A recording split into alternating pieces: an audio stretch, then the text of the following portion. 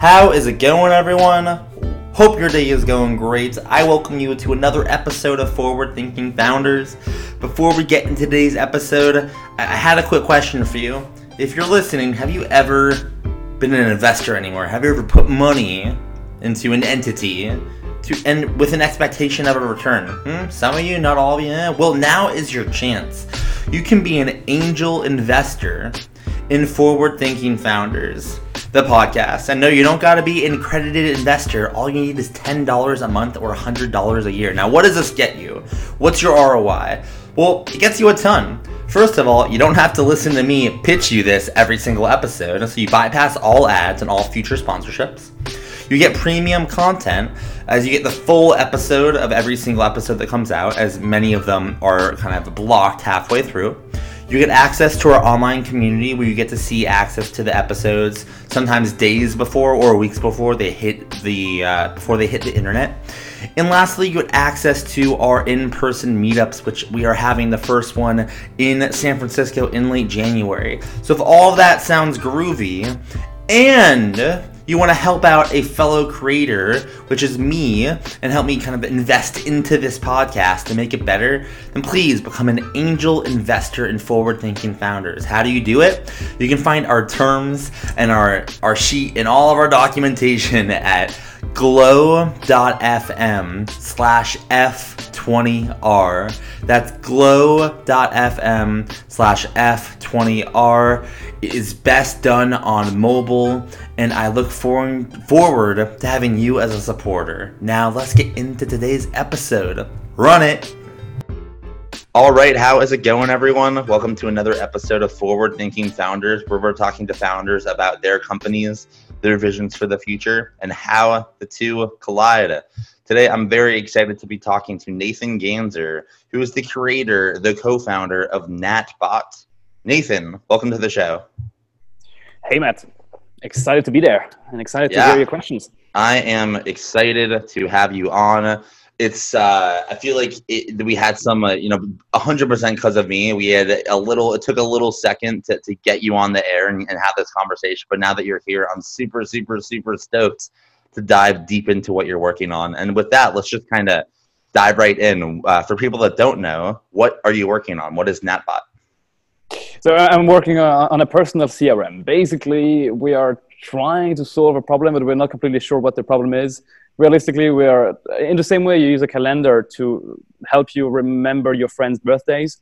We're trying to bring this to the next level and help you not only remember birthdays, but basically remember people and like people you might lose touch with, and trying to do this in a smart way where you don't have to do any manual data input, and trying to build some smart AI to help you do that. So ultimately what I'm wondering is, this is a problem that a lot of people want solved. And as you know, there's tons of people that are tackling it. So what's your thesis on the market, or your thesis on how to wedge into the market? Yeah, you're definitely right on this. As you mentioned, on Twitter, it keeps coming up. You have some other popular VC who just says, I just need a personal CRM. And every time actually, we need to get back to this. And we're still figuring it out. We have no clue. Realistically, from our user research, ideally what people would want is just a tool that does the job for you, that literally, we all want the easy solution. You just buy this SaaS tool and you're in touch with all the people that matter to you. But obviously it's not that easy. Also, most social networks, social medias, they hate sharing data or giving it away to anyone else. So it's definitely not easy to gather all the contact data our users have. So there are tons of different angles. What we have tried to do is get as narrow as possible, get rid of everything that we cannot really solve. So LinkedIn, Facebook, WhatsApp, whatever, what is encrypted, we don't touch. And we just focus on Gmail for now because they have a solid API. And that's where actually most of the valuable contacts are. They're in your emails. And so that's what we're focusing on. So let's go into how it works. If I was to become a user and let's go through our workflow. So I sign up for NatBot, and is it add everyone that I've ever emailed into a list, or I'm not sure. Take me through a workflow if I was to sign up. So super simple, just a web app. You sign up, and what we will ask you to do is to sync your Gmail data.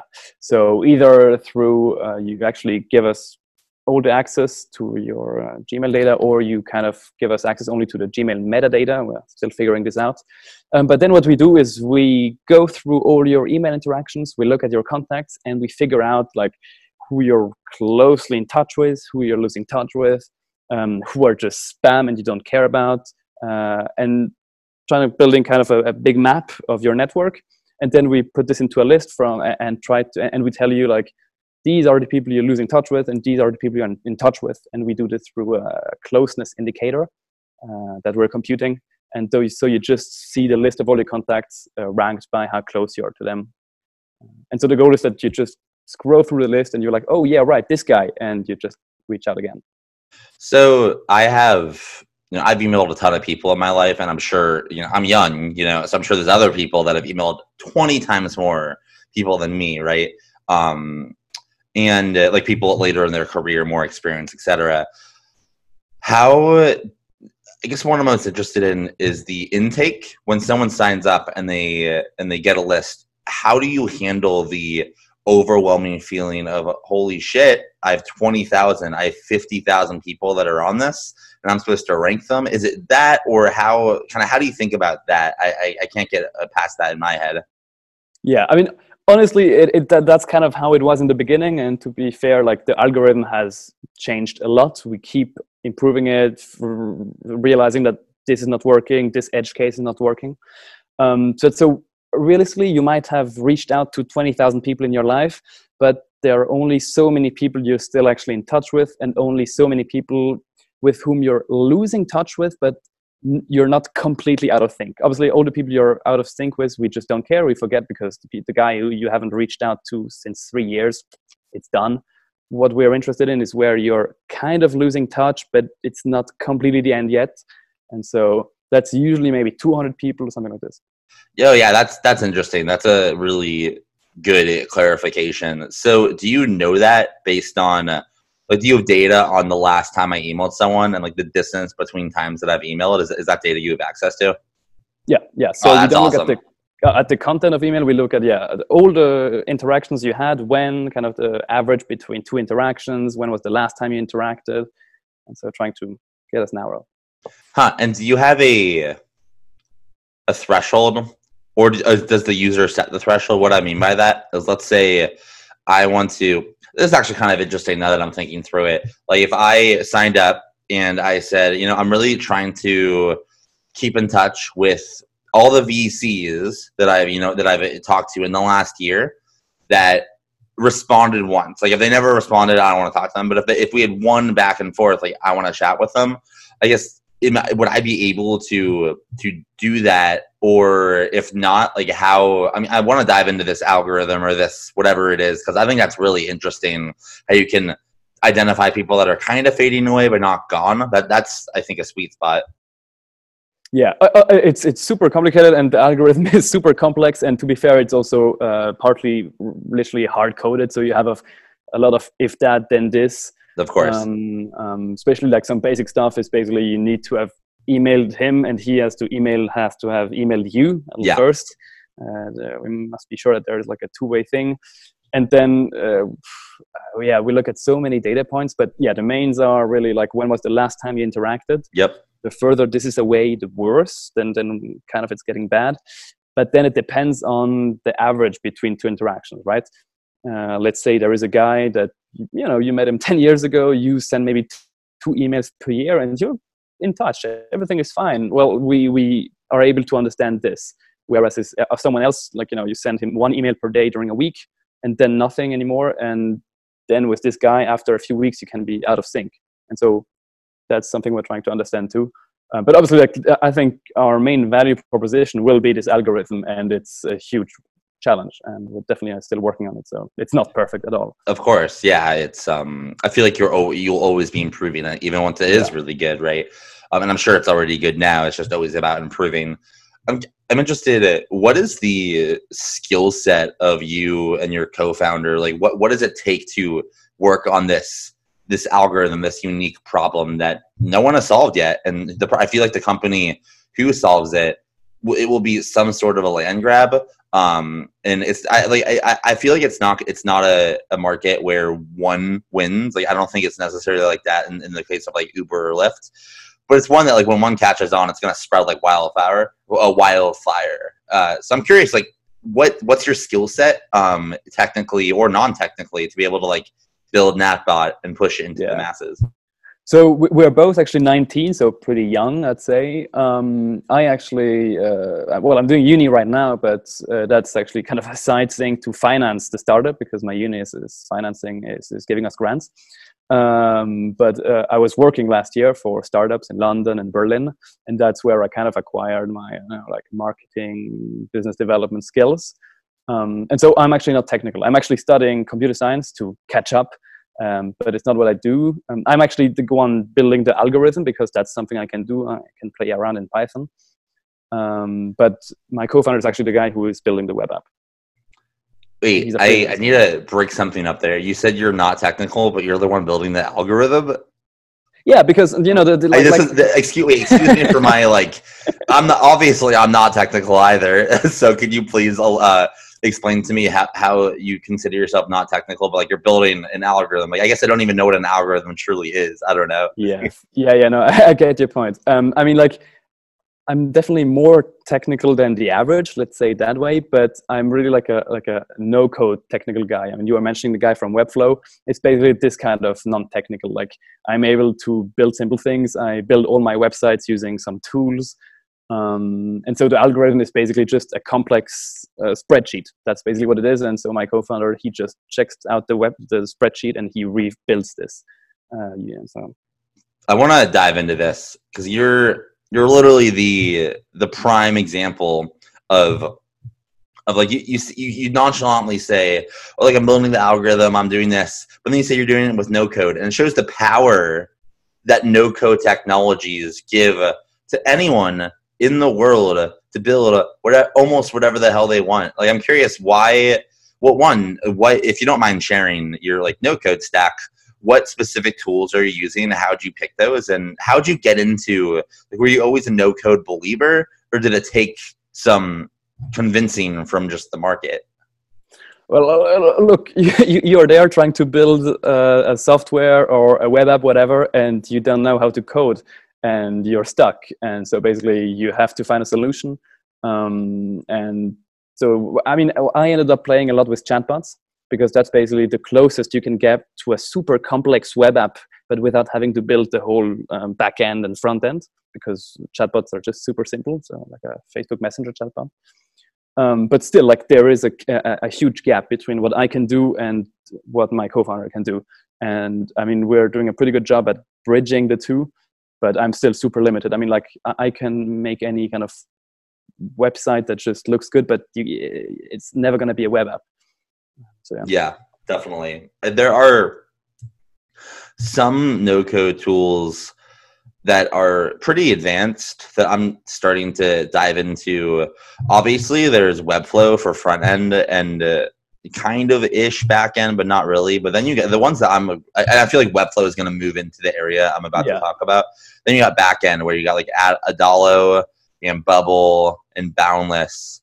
And I actually, for my company, the company that I'm working for right now, I'm trying to convince the CEO to let me build something out in Boundless, because it's like, it will take not much time. But do you see, you mentioned that you're 19. I'm very intrigued. Like, I sometimes I consider myself like fairly young, but I'm also not at all. Like, I'm 26. There's a whole generation from like 10-year-olds all the way to graduates that probably see way more stuff, than I do, because they're in it, right? So I'm kind of curious, what are trends that you're seeing with your peers in your generation that you think, as Peter Thiel would say, are like secrets, like things that you do or you use or no code or whatever? Like, what are you seeing in your talented friends that may not be obvious to the rest of the world, if you're open to sharing? Well, honestly, that's a tough question, and let me think. It's actually like what I am starting to like see more and more is that we're like getting away from whatever news feeds or social media stuff, trying to like get time back, and using more tools that basically like one thing I'm starting to hate more and more, and actually most of my friends too, is any app that has a feed, like something that you can just scroll and scroll, because it's just you lose so much time and it's addictive. And so like a nice trend is kind of making cool things, but they're like a game, so you're incentivized to do this. Pioneer is an amazing example of this, but without actually taking all of your time or like making money using your attention or whatever. So trying to make games that are fun to play, but they're not really games, if you see what I mean.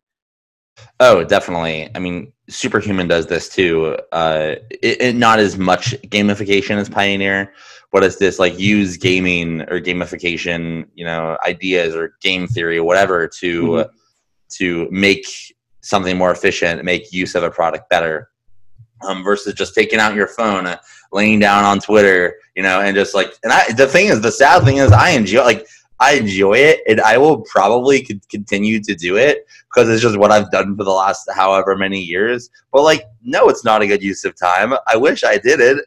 It's just like this. It's like I'm sure. I mean, I'll be honest. I do get a lot of value out of Twitter. It's where I find a lot of my guests. It's where I feel like I've gotten like broken into San Francisco literally just through Twitter. But I don't know. What was your experience like with Pioneer? Like, how did you hear about it? Because I know you're not based in SF. So one, how did you hear about it? And two, what has it been like? Going through the experience. And I think winning, right? Did you become a Pioneer? Yeah. Cool. Yeah, it has honestly been great.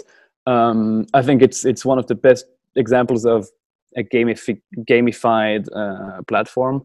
And I actually don't remember how I found out about it. I think I was doing this YC startup school, and someone there mentioned Pioneer, I think. And so I just signed up. And obviously in the beginning, you're like, yeah, okay. But then there is a leaderboard, so you always want to get to the top of the leaderboard, right? And so it just becomes this game. And I think we played for 15 weeks.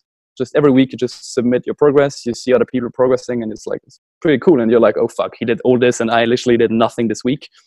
And well, one day you just get an email. Hey, you won. Keep it a secret for now, but you won. And then you look at the offer, you see like all the stuff you win, and you're like, I mean, we have 100K in AWS credits, right? And this is beautiful. It's a huge gift. So, experience. If you're open to diving in, something I want to explore and something I've become very interested in recently is the fact that without Pioneer, on my end, there's some people, there's some products, there's some that I even use, and some people I've had on my podcast I never would have heard of. And that is the case with, I think it's the thing that Pioneer set out to do. They set out to go out and find these, I think, hidden geniuses, or however Daniel phrases it, around the world, and give them the resources they need. Like, I'm curious, do you see what do you just think about that topic? Like, there are millions of geniuses out there. They don't live in San Francisco. They don't live in New York. And right now, from what I know, there's pretty much two things trying to identify these people. There's Pioneer, and then there's forward-thinking founders. My goal is to try to find these people. But do you see more of these kind of vehicles to find unproven talent out there, or is it still a little bit the wild, wild west? In your opinion, as you went through Pioneer? No, I mean, like the sign is very clear. When you have a guy who works at YC and who leaves YC to start his own accelerator, incubator, then there is something wrong. And it's completely right. I mean, like YC is basically, that's what they try to do, but it's not scalable. And also they just have this application process that is, whatever they do, it will be subjective, and it's not, you cannot actually get the right people. And so, like what Pioneer, my guess is Pioneer will become the next YC and be much bigger and much better, because they're so scalable, super cheap, and they just get a share in any potentially good business in the world. So they will definitely catch the next Airbnb.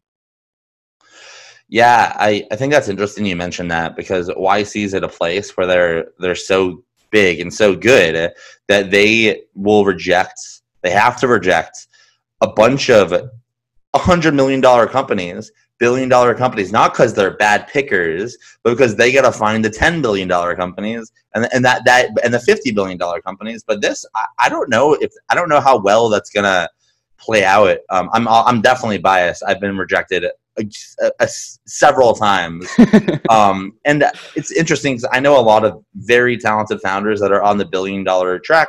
They got rejected too, and I'm just like is Pioneer going to be the one to not make any mistakes because they're using more of like a data approach versus kind of a who do you know, or just like are you really really far along, or are you from Facebook? I don't know.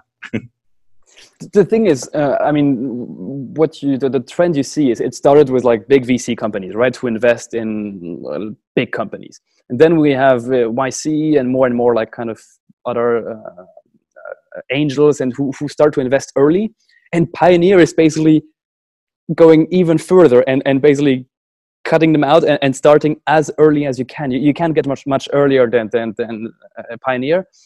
And then they just give you what you need. It's not a lot. It's super cheap for them, and they have the right to invest with you once you raise. So it's the best deal ever. And they're so in the right time. The timing for Pioneer is so right. Yeah, I'm super excited to see what's happening. Yeah, you're definitely. I feel like an evangelist for them, as you should be. You went through the accelerator or tournament or whatever, and you won, and now you understand the power of it. I'd like to see more. It would be really cool if Pioneer and Forward Thinking Founders got like a shit ton of competition, because it literally means the people that benefit from that are the hidden geniuses out in Uruguay, in Chad, in Israel, and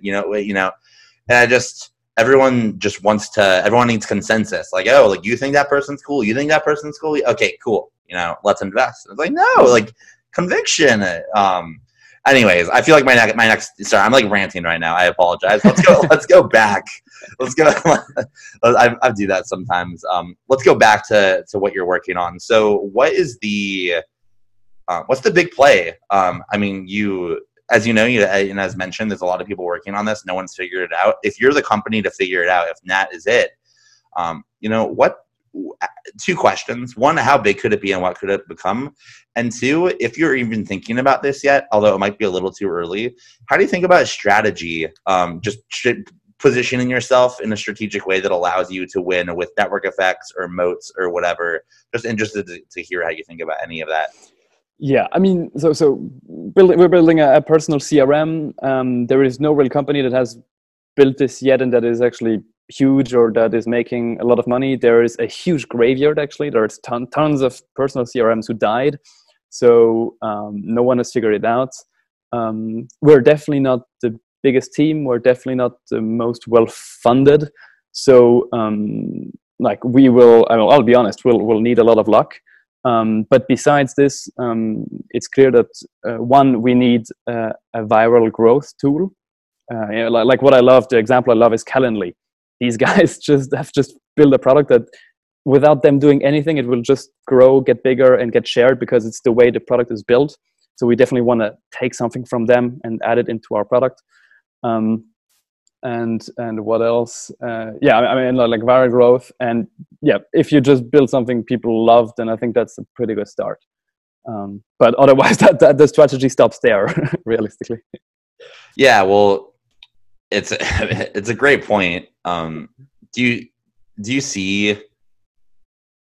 think people put too much emphasis or value on strategy on the early days, and they spend too much time thinking about like competitors? I don't know. Well, how do you think about competitors? There's other people building stuff. You mentioned like someone on the podcast came on and was talking about a CRM.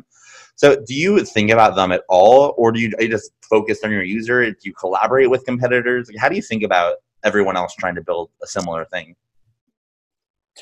Well, I'm actually really in a collaboration mood. I actually reached out to all of them because, I mean, at first my idea is I need a personal CRM, but it's so much easier if someone else builds it, right? And I can just use this one. I don't have to build it myself. That's the easy solution.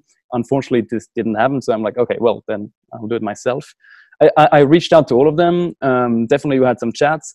To be fair, most of them are kind of scared. They're like, oh, he's building a personal CRM too, and they tend to not reply a lot or be like very cold or like, yeah, we can't tell you anything about this. But yeah, no, we don't look at what others are doing. Definitely, like once a month, I try to search for a personal CRM on Google and try to find out what's going on, because maybe they figure something out. I mean, the most popular other personal CRM that is coming up is the guy from YC, Kevin, with Dex. And he has taken a different approach, kind of trying to build an integration for everything, scraping data from Facebook, LinkedIn.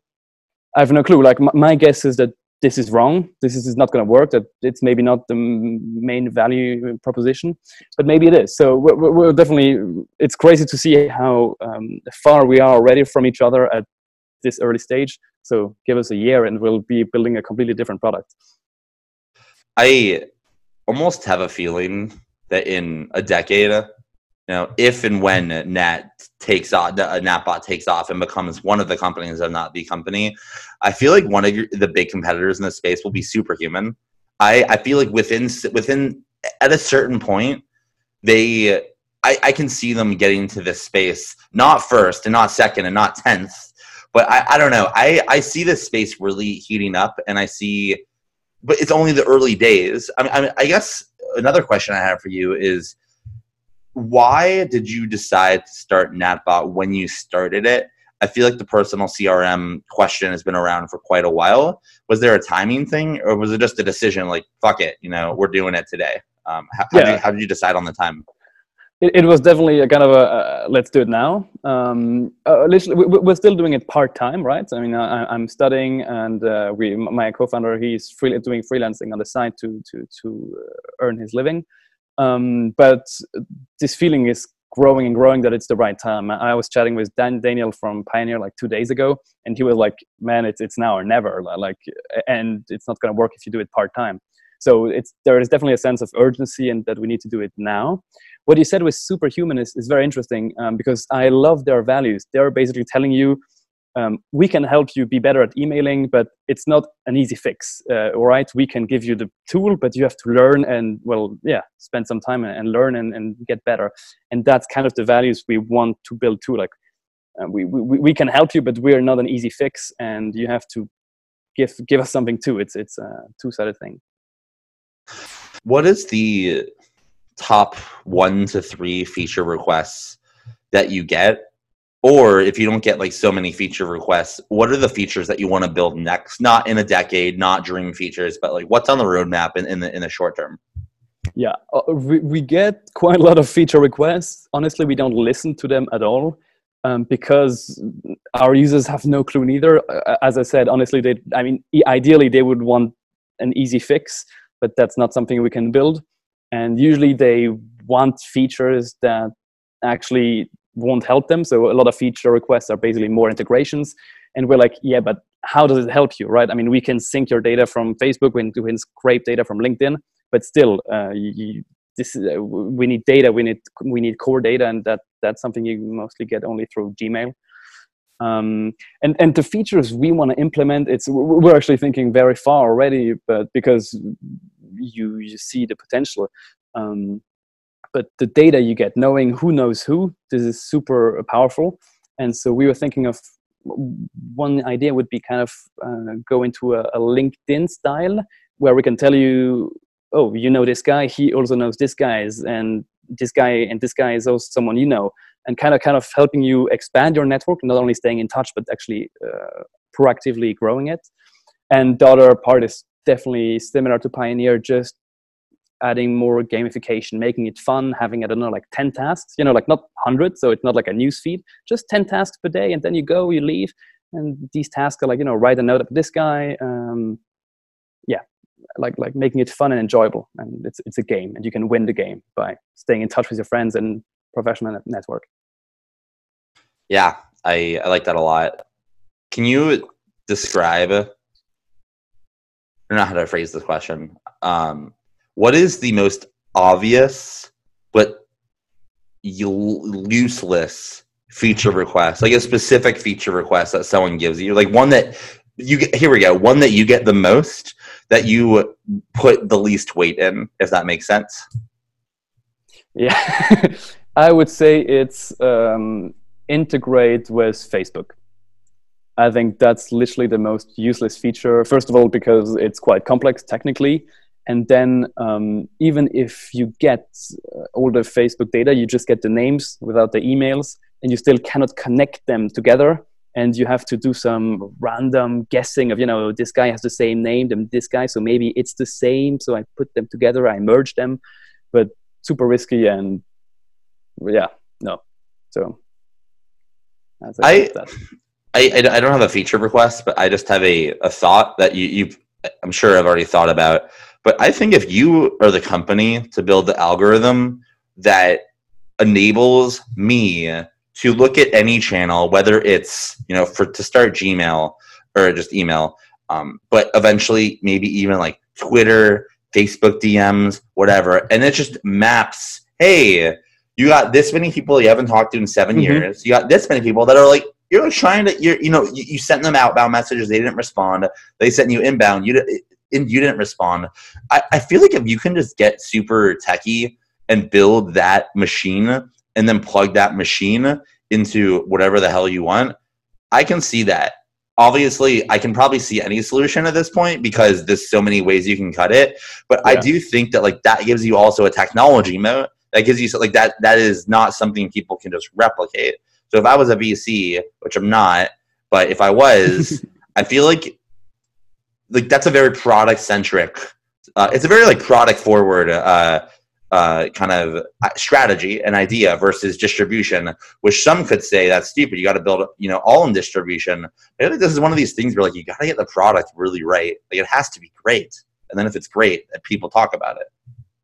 Yeah, and as I mentioned, because we are so small, we can get easily copied. So even if we're super smart and build something great, it takes one day for another competitor to build the same. So we're definitely trying to find something that makes us unique and that someone cannot copy. And this algorithm is a good start. Yeah. Well, you already have a giant moat, and that you came onto the podcast, so you're going to be way ahead of that. Well, I know that you said you had a hard stop, so I will wrap it up and ask the last question of the day. You are in the earliest stages of starting a company. It's the most exciting stages. It's the most horrifying stages, and I'm sure you can empathize with sometimes the founders just need some help, and you got all these people listening that want to help, and they're waiting for this question. So my question to you is, how can the listeners, how can the forward-thinking founders community, and how can I help you with what you're working on and push the needle forward, with that? Well, Matt, I love the question. Awesome. Realistically, one thing I have it. There are so many awesome tools out there that can help us as a company be better. Maybe it's some SaaS productivity tool. Maybe it's, I don't know. But I know that I don't know all the tools, and I don't have the time to go through Product Hunt, the whole thing. So what I would love from your listeners is if they go on our website and they know about a tool that might potentially help us, then they can just email me this tool, and I will give them the premium access to NetBot forever, for life. Just because there are some tools that can so change our whole life. We were speaking about no-code tools, and there are definitely great tools I'm not aware of, and I would love to know about them. All right. Well, that's a good ask, because I feel like the biggest chunk of people listening on the podcast they're all based in San Francisco, the biggest chunk. And I'm making the assumption that if they're in San Francisco and they're listening to this podcast, they're all techies, so they'll probably be able to help. So great. Thank you so much for coming on to the podcast. I learned a lot. I definitely learned a lot that I didn't know already about personal CRMs and how to think about them. And I think your approach is definitely different, and it sounds interesting. And keep me posted, because I think it's cool. So thanks for coming on, man. Thanks a lot. Bye-bye. All right, there you have it. There is another way to build a personal CRM, one of dozens, as you now know. If you got some value out of that podcast, if you enjoyed learning about the product, if you thought you know, you have a new angle on the market, please hit me up with a rating on iTunes, or better yet, in addition, become an angel investor of the podcast.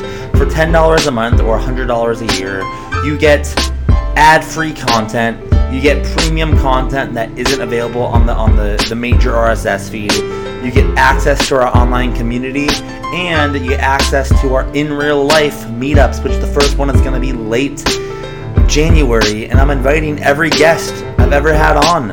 It's going to be great. It's only $10 a month, so if you really want to support, I hope you become an angel investor at glow.fm/F20R. With that, I will see you tomorrow. Peace.